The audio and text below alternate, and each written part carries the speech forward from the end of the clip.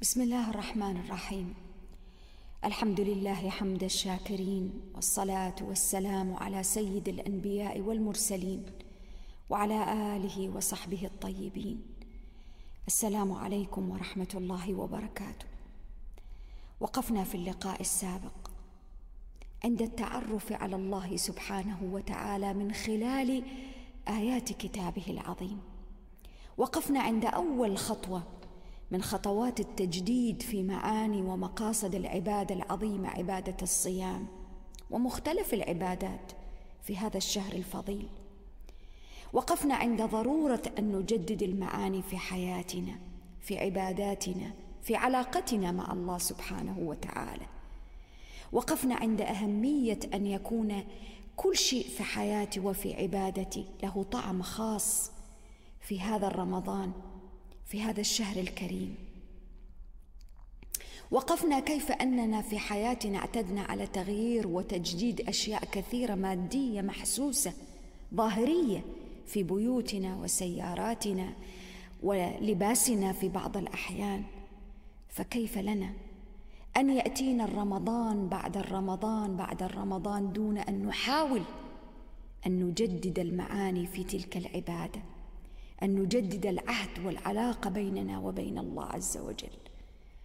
وانتهينا أن أول خطوة من خطوات التجديد وإعادة الحياة والمعاني والمقاصد في عباداتنا وعلاقاتنا مع الله سبحانه أن نبدأ بالتعرف عليه جل شأنه. وذكرنا أن أهم خطوة في التعرف على الله سبحانه أن يكون لي صلة وثيقة بكتابه الذي هو كلامه الذي تحدث به إلينا سبحانه. ربي بالقرآن يخاطبني، بيكلمني، يرسل لي رسائل واضحة مباشرة تحدثني عن نفسي، تخبرني عن هذه الحياة، تخبرني عن الغاية التي لأجلها قد خلقت، تخبرني عن الكون، تخبرني عن الناس، تخبرني عن مصيري، تخبرني عن أعمالي، تخبرني عن حسناتي، تخبرني عن سيئاتي لتحذرني منها، تخبرني عن كل شيء فيه نبأ من قبل ومن بعد، وأخبار في الماضي وفي الحاضر وفي المستقبل، فيه كل شيء أنزله ربي ليكون فعلا رسائل متجددة لا أستطيع أن أستفيد منها الاستفادة الحقيقية إلا حين أنظر إلى هذا القرآن على أنه كلام ربي سبحانه وتعالى، فأقبل عليه بقلبي وروحي ونفسي وفكري، أقبل عليه صحيح ابتغاء الأجر والثواب، صحيح ابتغاء أن أنهي آيات الكتاب العظيم خلال هذا الشهر وربما أكثر من مرة.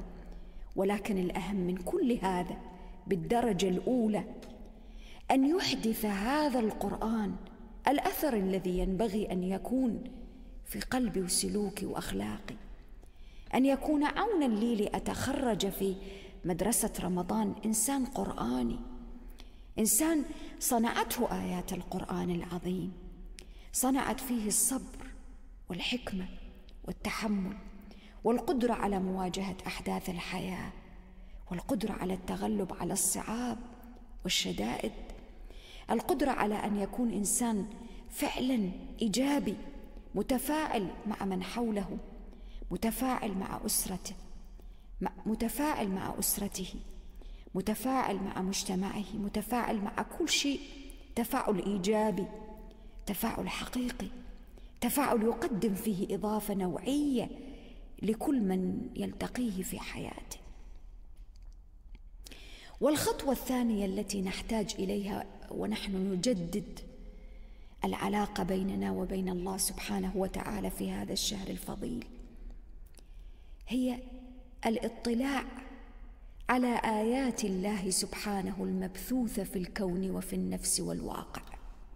ربي سبحانه خلق هذا الكون، الكتاب المنظور كما يطلق عليه بعض العلماء، كتاب مرئي، كتاب مفتوح أمام أعيننا بالليل والنهار، كتاب فيه آيات لقوم يعقلون.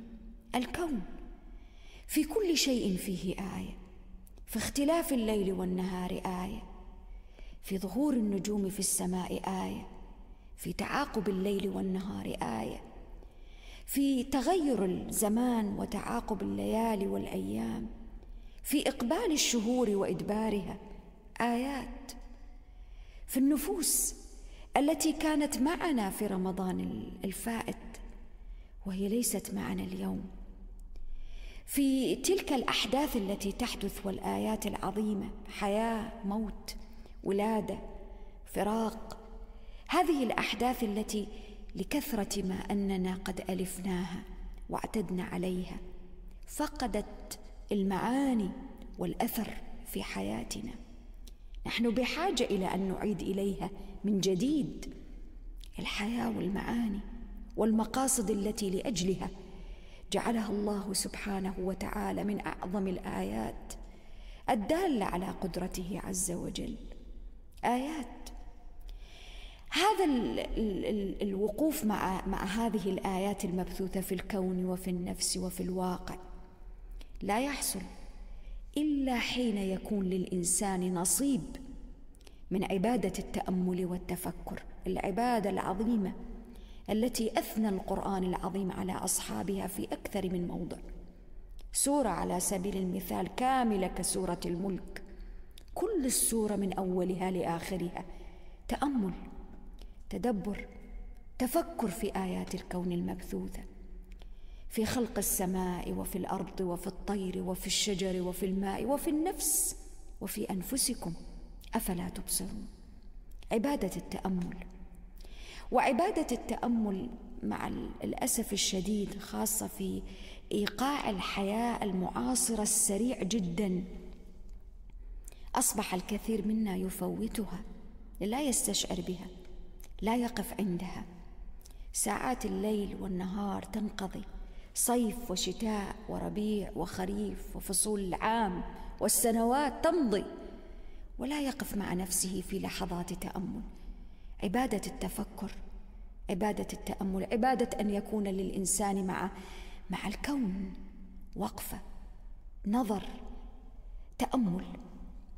عبادة أن أعطي لنفسي، وخاصة في أوقات، هناك أوقات خاصة في هذا الشهر الكريم، قبيل المغرب على سبيل المثال، عند الغروب، غروب الشمس، في إشراق شروق الشمس، في الليل. هناك العديد من الأوقات في شهر رمضان المبارك أستطيع أن أجعل وأمارس فيها هذه العبادة العظيمة، عبادة التأمل.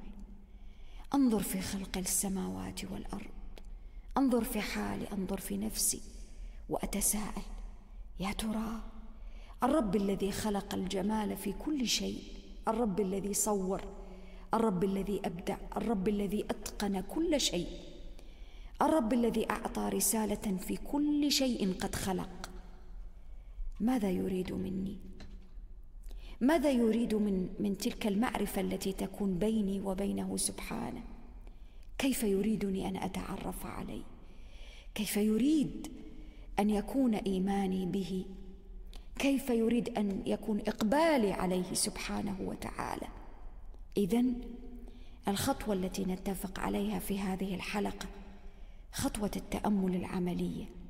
اجعل لنفسك بضع دقائق في كل يوم وليلة، واختر أوقات محددة كالغروب أو الشروق أو ما شابه، وتأمل، واعطي لنفسك الفرصة لأن تنظر إلى ذلك الجمال الرائع المبثوث في آيات الله في الكون.